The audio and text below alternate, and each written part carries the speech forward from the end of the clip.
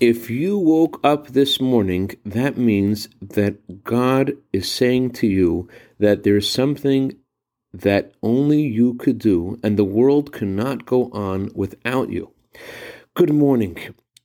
An earthenware vessel can become contaminated ritually, tuma, if it has a receptacle. A cup can become what is called tameh, impure, but a table or a chair made out of the earth can never become impure.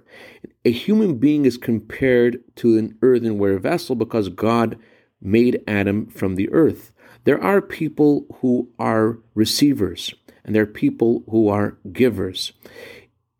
Everyone is able to receive, but if your life is about trying to find that wealth that you seek, you're going to lose the wealth in the process, because the real wealth is inside of you. It's in the gifts that God gave you for a reason.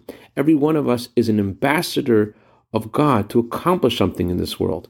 Yes, there are things that we want, but is that why we're here? All the gifts that God gives us is for the impact that He seeks through bringing our soul to this world. And the ultimate objective of it all is to bring Mashiach. What keeps us sane and directed and healthy is the first prayer we recite every morning. Thank you, God, for the soul that you gave me, because I know I'm here for a reason to accomplish something and bring Mashiach.